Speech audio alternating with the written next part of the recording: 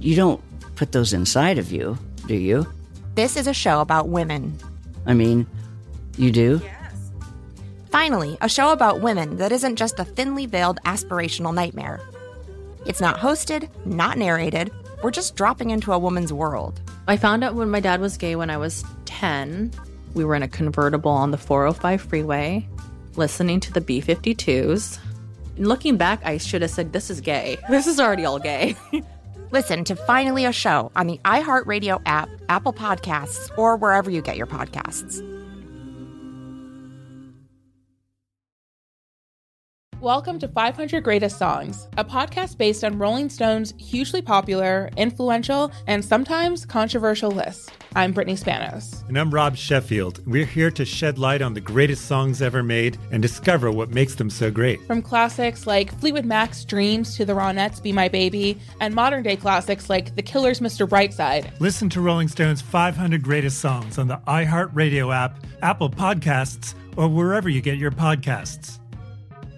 After Lives is a new podcast about the life and legacy of Layleen Polanco, a transgender Afro-Latina who died tragically on Rikers Island jail complex. Justice for Layleen! Layleen loved to dance. She loved to sing. She was just happy to be alive. Stepping foot on Rikers Island has been widely acknowledged a potential death sentence. Listen to Afterlives, available on the iHeartRadio app, Apple Podcasts, or wherever you get your podcasts. Hi, it's Angela Yee, host of Angela Yee's Lip Service. If you listen to my podcast, you know I love making space for women to be themselves. That's why I'm excited to be part of Women Take the Mic, iHeartRadio's celebration of the women who make music, influence change, and create culture. All month long, your favorite voices from talk radio, music, and podcasting will highlight the remarkable achievements made by women and discuss the most significant issues facing us today. Head to iHeartRadio.com/Women's Day for more. And listen to Women Take the Mic on the iHeartRadio app, Apple Podcasts, or wherever you get your podcasts. The 27 Club is a production of iHeartRadio and Double Elvis Media. Jimi Hendrix was born on the 27th day of November, and he lived a life of character-building faux pas. I can give you 27 reasons why that statement is true. 10 would be the number of times his father caught him playing the devil's guitar, left-handed, upside-down guitar, the way that Satan liked it. It wasn't allowed in his father's house. 1 would be the number of times he was caught masturbating in the army barracks as a private first class, an act that would ultimately lead to his welcome dismissal from the armed forces. 2 more would be the number of times he was arrested for riding around in stolen cars as a teenager in Seattle. Another 3 would be the number of times he tried to infiltrate the backstage dressing room of Hank Ballard and the Midnighters to get some one-on-one guitar lessons, not to mention an intensely strong contact high. And 11 would be the number of years he had left to live after he first saw Little Richard preach some fire and brimstone gospel, all totaling 27. On this, our 4th episode of Season 1, getting caught with your pants down, stolen cars, backstage reefer madness, and the God-fearing Georgia peach. I'm Jake Brennan, and this is the 27 Club.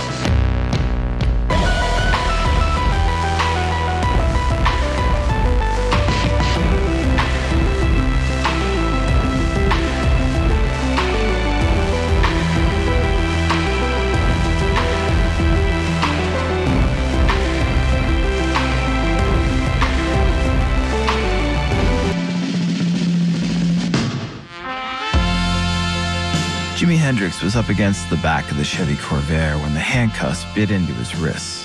Chest pressed flat on the car's turquoise frame, legs straight and spread apart. The wind picked up and howled and then died back down again. Typical Seattle weather for early May.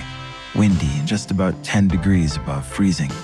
The air wet, salty, frigid, and the wind bit into the back of Jimmy's neck just like the cuff metal dug at his hands. 2 of his friends were in the same upright position, standing next to him. Maybe friends was a stretch. There were a couple of other aimless punks from the neighborhood. High school dropouts like Jimmy, searching for something to occupy their idle time on a Friday night. Again, like Jimmy. And the Seattle cops were white, middle-aged, uptight, the polar opposite of the 3 black kids that they had pulled over. And the car was definitely not theirs, and it was definitely hot. Jimi had been riding shotgun when the familiar blue light snapped on behind them. Jimi stood there with his arms behind his back, didn't say a word. One of the cops was doing the Miranda thing. "You have the right to remain silent." And the other one looked Jimi up and down, took him all in, squinted his eyes in the dark, the wet, salty wind pelting his eyelids and ringing a bitter tone in his ear. Will the wind ever remember the names it has blown in the past? "Don't I know you?" the cop asked Jimi. "Didn't I just see you a few nights ago?" Jimi, head down and still silent, slowly turned to look at the cop, one hand pointing his flashlight in Jimmy's general direction, the other resting on top of his standard issue piece in its holster. Fuck, he was made. "Out joyriding again, Hendrix." The cop wasn't wrong. Jimi had been picked up 3 nights earlier doing the exact same thing, riding around in a hot car. He'd tell the cops the same thing he told him the other night. He didn't know the car was stolen. He was bored, looking for something to do. This is a 1960 Chevy Corvair. Would you refuse a ride in a 1960 Chevy Corvair? If someone you knew pulled up to your house and hollered, "Yo, let's go for a ride," would you honestly turn your back and sit at home? It's not like there was homework to do. Jimi had flunked out of Garfield High School back in the fall, and he was starting to get a little too acquainted with the local fuzz. Taking rides in cars that didn't belong to him, didn't belong to his family. The police had been targeting black teenagers in the city due to a rash of home burglaries, profiling, stopping black kids as they walked down the street. The mouthy cop couldn't help himself. "You're a real dumb shit, huh, boy? You don't learn your lessons, do you?" Jimi didn't say anything. His father always told him a fish wouldn't get into trouble if it kept its mouth shut. The relationship between white cops and black kids in 1961 Seattle wasn't all that different from anywhere else in the country at the time. Tensions were high, ignorance was wide, bullshit ran deep, and there were bad eggs. An investigation of police brutality in the Seattle department a few years earlier brought some deeply harbored shit to the surface. "All Negroes carry knives," went one of the popular tenets of the force. "Any Negro driving a Cadillac is either a pimp or a dope peddler," was another of Seattle Police Department's insane truisms. And the cops arresting Jimi and his fellow joyriders mumbled to each other and laughed, shot their fair share of glances at the kids, made them uncomfortable, sure, as black kids being arrested by white cops, but also as kids being arrested by cops. And the cops bent Jimmy's head down and pushed him into the back of the police cruiser. And the heat was on full blast, and the back seat smelled like sweaty teenage boys. And the cops kept up with their inside jokes, and Jimi let his head fall against the headrest and tuned out.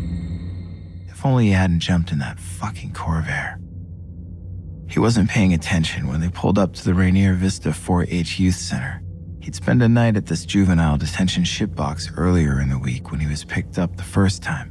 His father bailed him out. Now he was a repeat offender. The one thing he was sure of as the cops yanked him from the back seat was that he wasn't busting out after just one night. He would sit in this cooler for a while. The receptionist at the front desk wore cat-eye glasses beneath her stylish bouffant. She sat hypnotized by a small black and white TV, its bunny ears askew. Alan Shepard was on the news, first American man in space.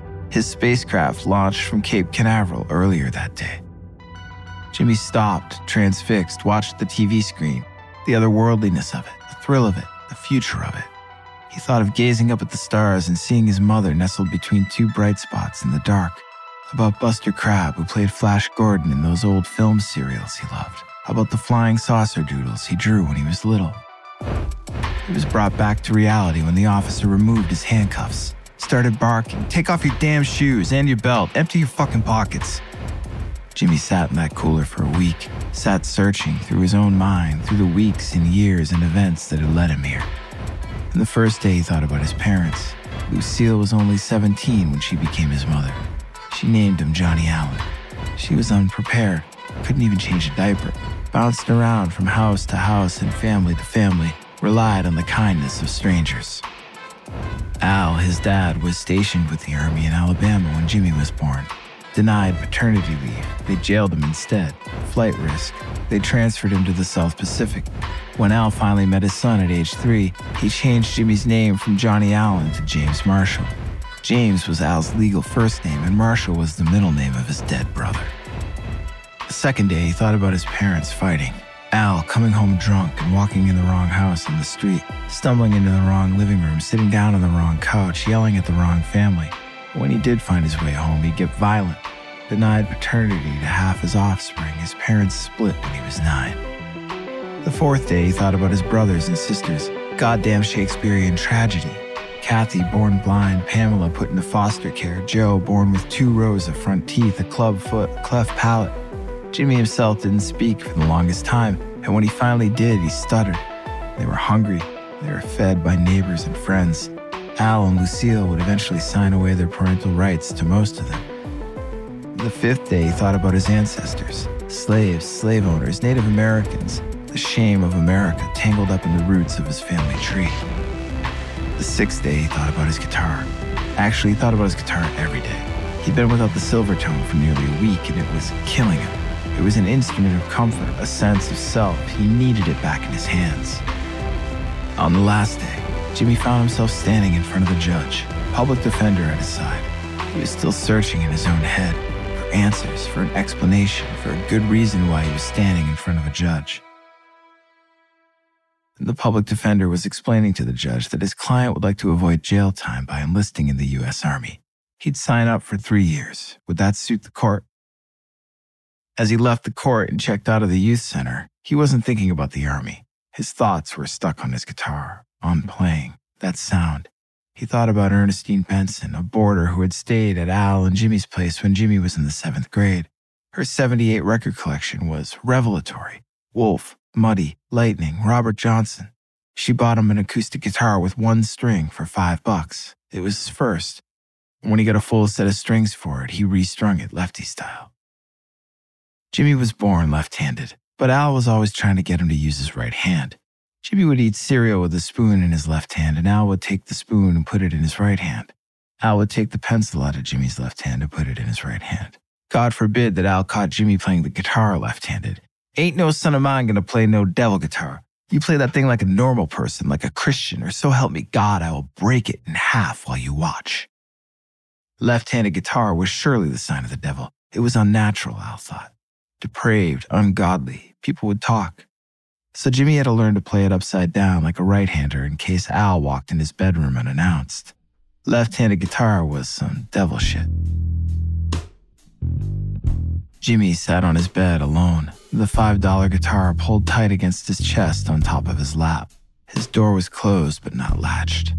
A 2-inch gap kept it open to the hallway. Better to hear his father approaching the next time and not be taken by surprise.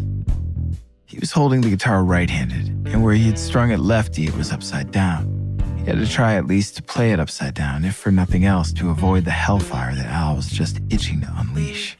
It was like someone had swapped wires in his brain, his left hand on the neck and right hand picking at the strings, like some scavenger bird picking at the corpse of a bloated animal on the side of the road. Childlike, remedial, run-of-the-mill dissonance, random pecks, garbage sound.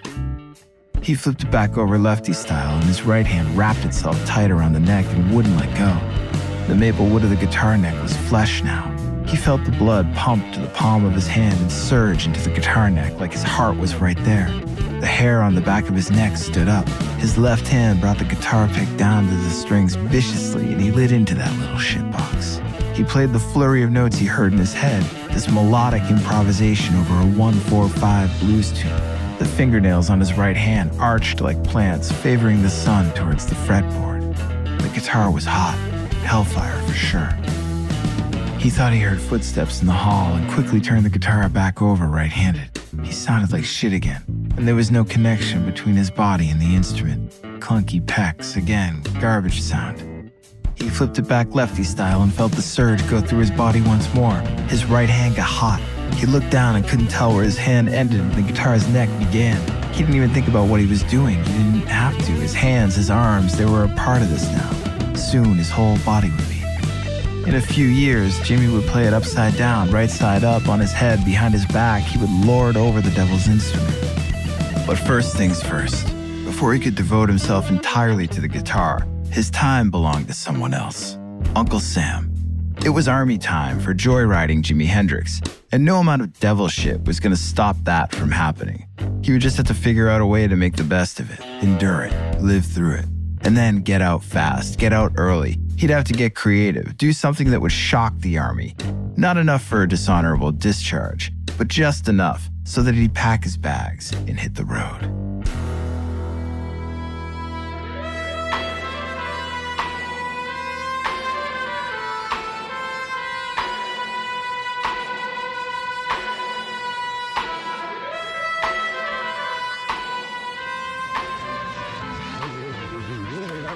Jimi Hendrix was masturbating furiously, and he got caught. Not by his mom, not by his dad, not in his bedroom. Jimi was having a wank in the barracks at Fort Campbell, Kentucky, out in the open. A superior officer found him there, arm moving at a feverish pace, his breathing labored and rough. He was peaking, plateauing. He was 19, private first class in the 101st Airborne, the Screaming Eagles. Goddamn right that eagle was screaming. It was spring 1962. Private Hendrix. Jimmy's head shot up from where he was seated on his bunk. Panicked, humiliated, mortified.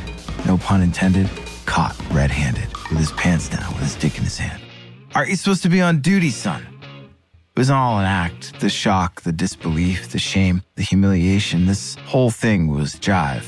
Private Hendrix, private first class, jumper, paratrooper, death-defier, Jimi Hendrix sitting prone in an army barracks in Kentucky, wearing standard-issue olive drab fatigues. Jimi Hendrix, in the army now. It was all bullshit. This wasn't Jimi Hendrix. Anyone could see that. Jimi wanted to get caught in the act. Do something stupid, Jimi. Wait until they were making their rounds and just sit out in the open, spanking it. It would make his story airtight, legit. His plan to get the fuck out of the army less than a year after he went and got himself enlisted was going to work. He met with the base psychiatrist a few times in the spring to put his plan into action, change up the plot. He no longer wanted to be Jimi Hendrix, the army man, the 101er.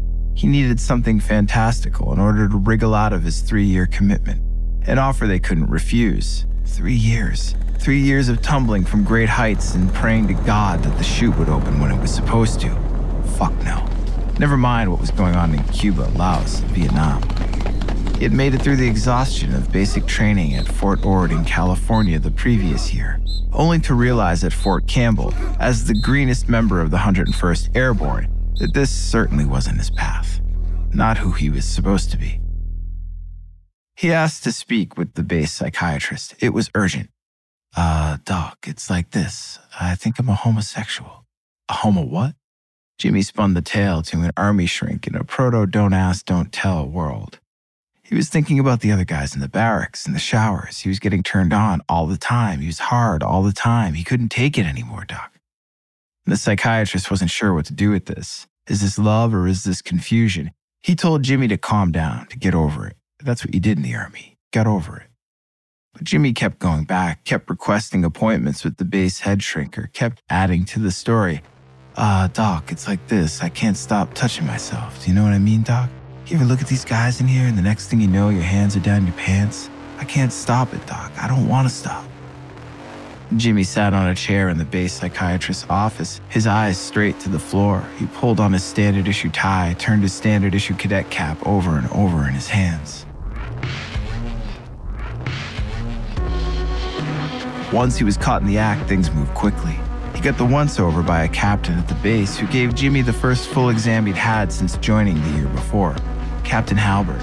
His notes were succinct, bigoted, narrow-minded, just as Jimi had hoped. Jimi had quote-unquote personal problems. Perhaps the United States military and Jimi Hendrix should go their separate ways.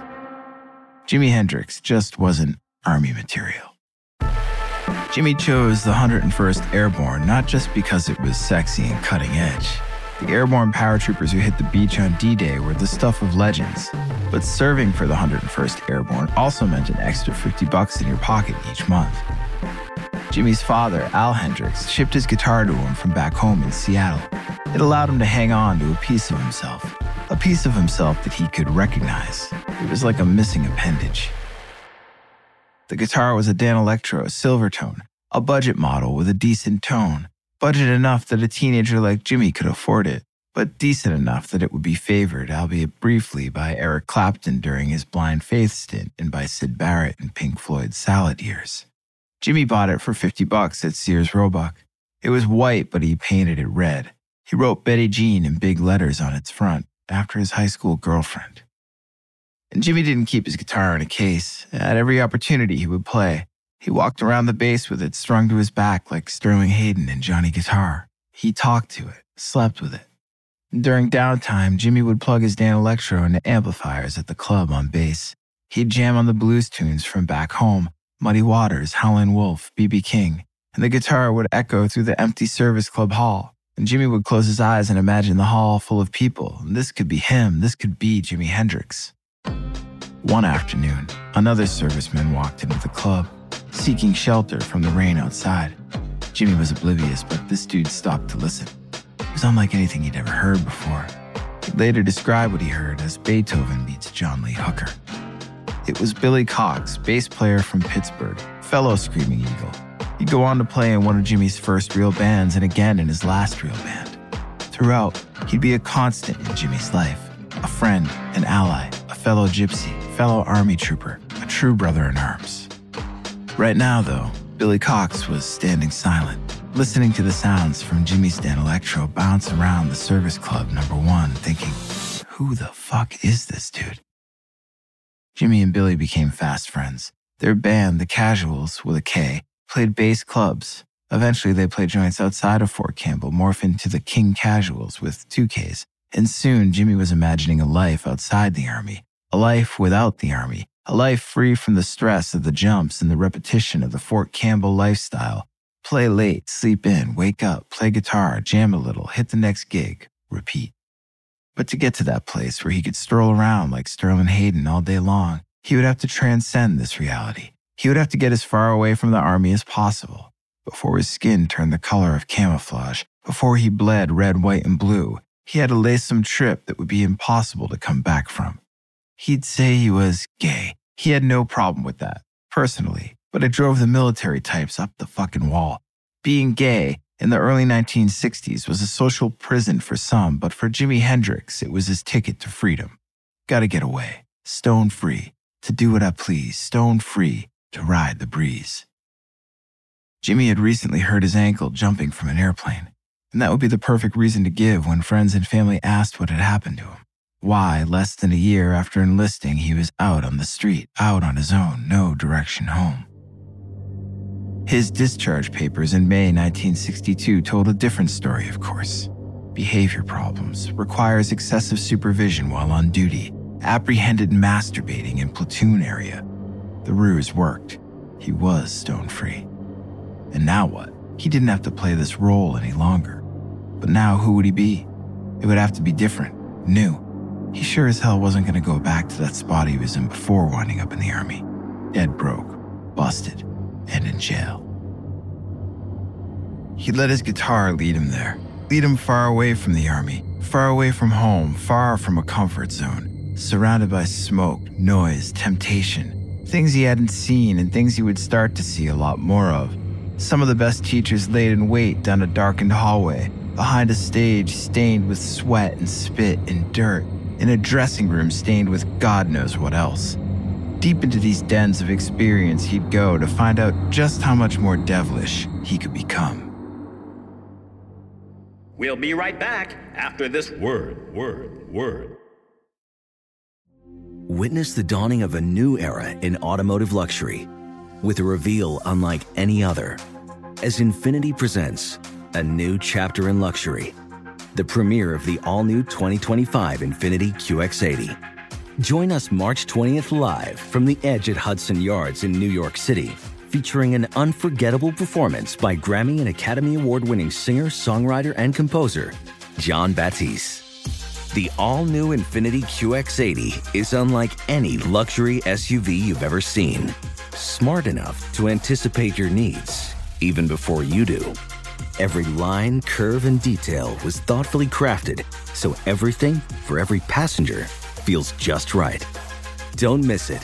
Mark your calendars and be the first to see it March 20th at 7 p.m. Eastern, only on iHeartRadio's YouTube channel. Save the date at new-QX80.com. 2025 QX80 coming this summer.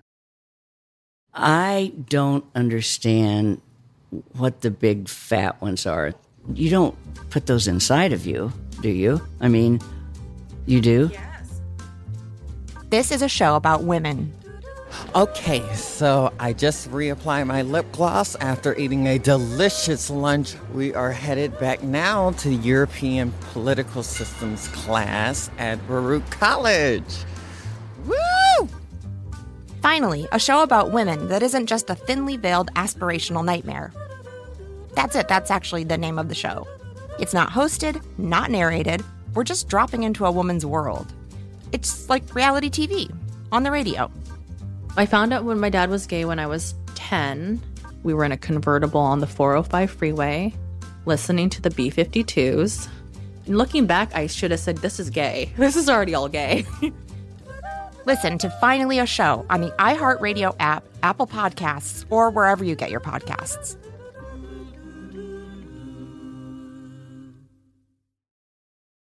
Welcome to 500 Greatest Songs, a podcast based on Rolling Stone's hugely popular, influential, and sometimes controversial list. I'm Brittany Spanos. And I'm Rob Sheffield. We're here to shed light on the greatest songs ever made and discover what makes them so great. Every week, we'll pick a new song from the list and talk about their placement on the revamped 2021 list. We'll also have guests join us, ranging from the artists themselves to the producers, or simply other writers like ourselves who voted on them. From classics like Fleetwood Mac's Dreams to the Ronettes' Be My Baby, and modern-day classics like The Killer's Mr. Brightside and Britney Spears' Baby One More Time. There's so many fascinating stories that have been forgotten, like Midnight Train to Georgia starting with a phone call to Farrah Fawcett, or how the Yeah Yeah Yeahs inspired Kelly Clarkson's banger Since You've Been Gone and Beyoncé's Hold Up. Listen to Rolling Stone's 500 Greatest Songs on the iHeartRadio app, Apple Podcasts, or wherever you get your podcasts. As the #1 audio company, iHeartMedia gives you access to all. Every audience, live conversations, trusted influencers, and the insights and data you need to grow. iHeartMedia is your access company. Go to iHeartResults.com for more.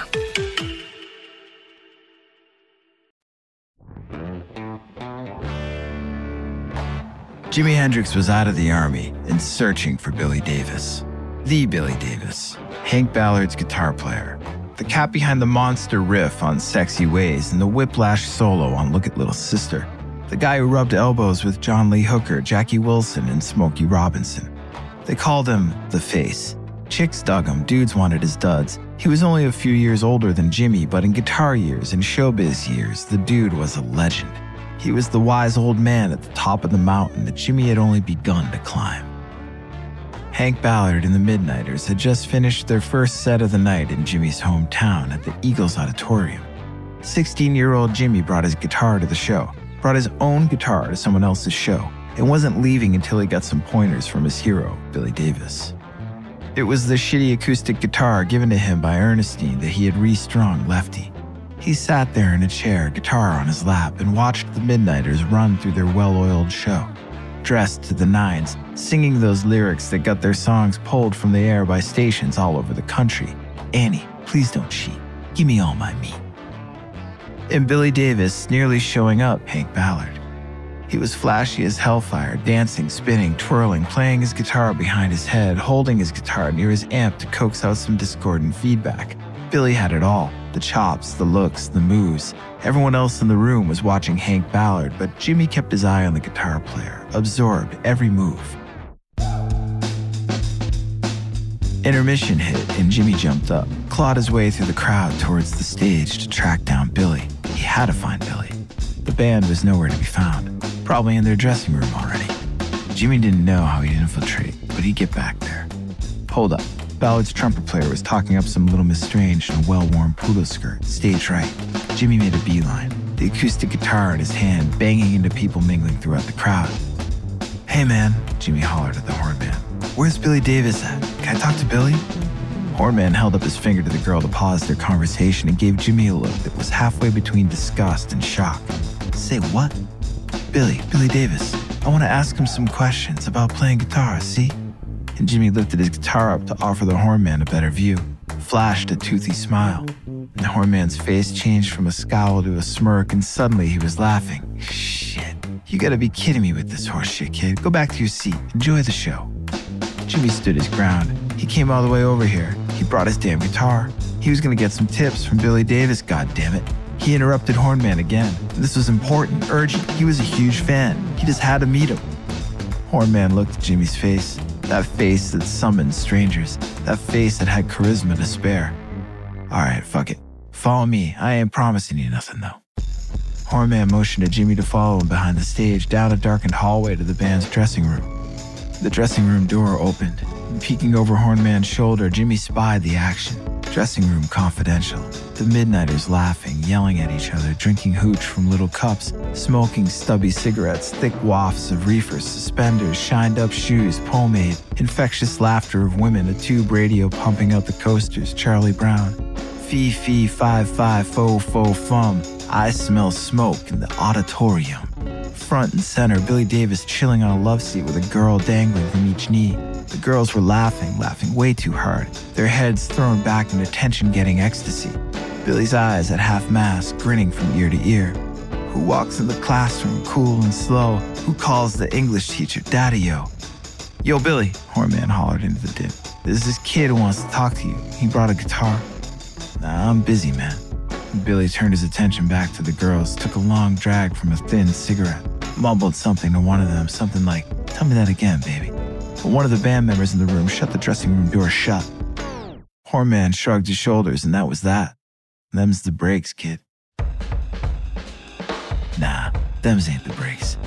Jimmy insisted, dogged Hornman, hounded him, threatened to annoy the shit out of him all night long if he didn't get him 5 minutes with his idol. Hornman made another attempt, and Billy shot back the same response. I said I was busy. Billy, this kid is annoying the shit out of me. He won't leave me alone, and he brought his goddamn guitar. And the third time turned out to be the charm. Billy conceded, ushered the girls off his lap, and met Jimmy out in the hallway. And Jimmy's smile took over his entire face, the face that made fast friends. Billy felt his annoyance deflate.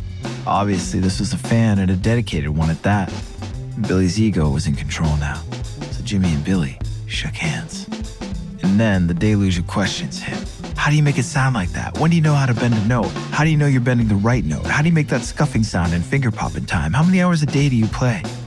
Billy laughed, answered some of the questions, told him some of the other answers would have to wait until Jimmy had some more experience under his belt. He examined the shitty acoustic guitar, which Jimmy knew was shitty. He knew he could do better. He was just so eager to learn. And maybe Billy could just stop by his house this week. They could sit down and he could show him a thing or two. Weren't the Midnighters here in town for a whole week playing shows? Billy saw the sincerity in Jimmy's eyes, the realness. The kid didn't care about the dressing room confidential going on behind the door. Didn't care about the girls, about the smokes, about the tube radio-powered hijinks. He wanted to learn everything there was to learn about the guitar, as shitty as his was. He wanted to take the mojo from Ernestine's 78s and inject it straight into the fretboard, and he wanted Billy Davis to show him how. Sure, kid. What's your address? What are you doing tomorrow afternoon? Jimi Hendrix's Crash Course Tutoring by the Billy Davis is fantastical, mythical even, but it totally happened. Billy went to Al and Jimmy's house a few times during the week that the band was in Seattle, distilled a lifetime of playing and noodling and learning into a couple of afternoon sessions.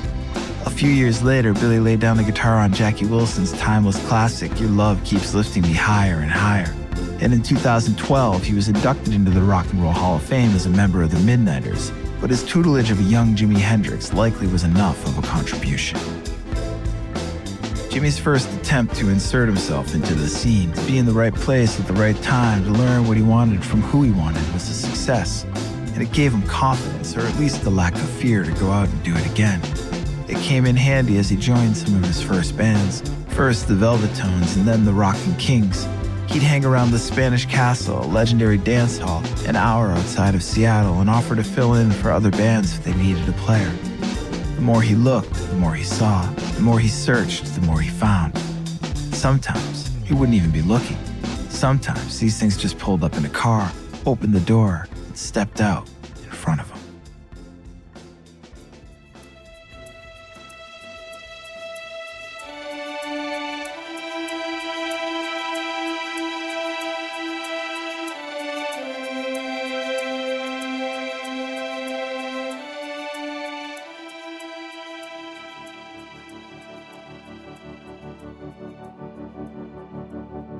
Jimmy's younger brother Leon burst through the front door and recounted the story breathlessly.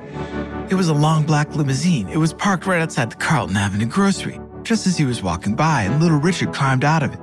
Was Leon there? Of course Leon was there. He stopped dead in his tracks, mouth agape.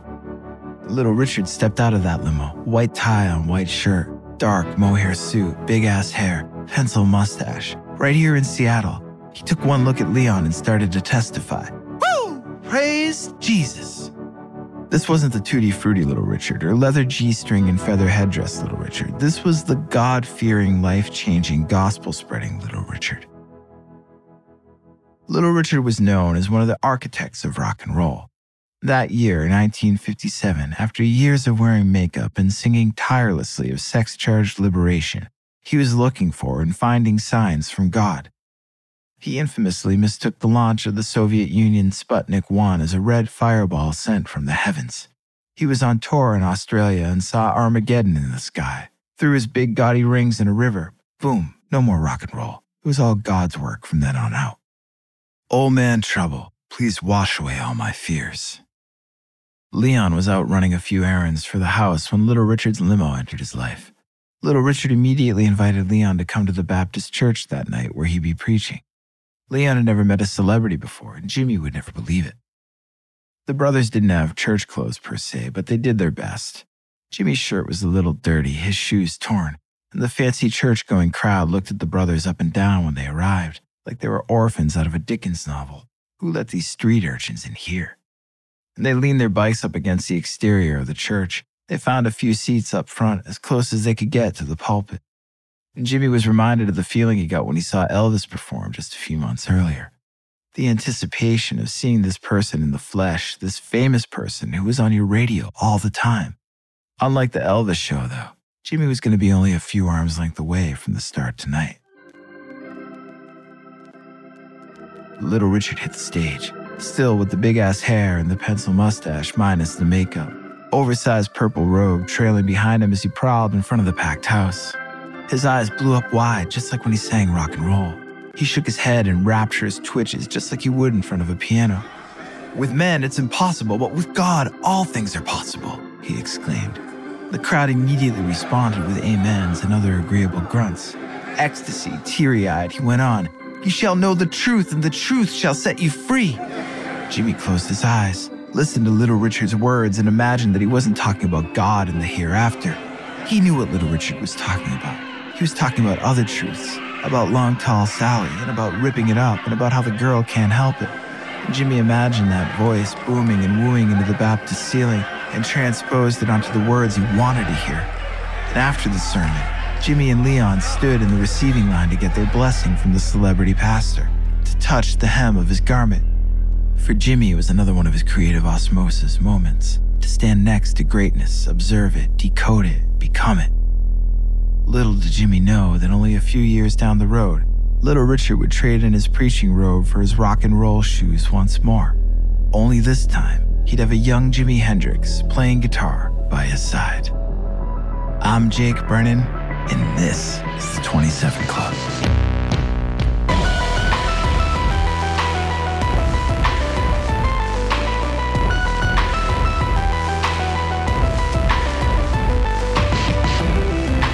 The 27 Club is scored and co-written by me, Jake Brennan. Zeth Lundy is the lead writer, editor, and co-producer. The 27 Club is mixed and engineered by Sean Cahalan and Matt Bowden, both of whom lent their considerable music talent to the scoring of this series as well. Additional music and score elements by Ryan Spraker. The 27 Club is produced by myself for Double Elvis in partnership with iHeartRadio. Sources for this episode are available at doubleelvis.com on the 27 Club series page. The 27 Club is released weekly every Thursday. Season 1 features 12 episodes on Jimi Hendrix, and Season 2 will feature 12 episodes on Jim Morrison. If you like what you hear, please be sure to subscribe to the 27 Club on Apple Podcasts, the iHeartRadio app, or wherever you get your podcasts. And if you'd like to win a free 27 Club poster designed by the man himself, Nate Gonzalez, then leave a review for 27 Club on Apple Podcasts or hashtag subscribe to 27 Club on social media, and we'll pick 2 winners each week and announce them on the Double Elvis Instagram page. That's at Double Elvis. you're going to want to give that a follow. So get out there and please spread the word about the 27 Club. As always, you can find me blabbing about other crazy rock stars on my other podcast, Disgraceland. And you can talk to me per usual on Instagram and Twitter at DisgracelandPod. One way or another, I hope to be talking to you soon. Until then.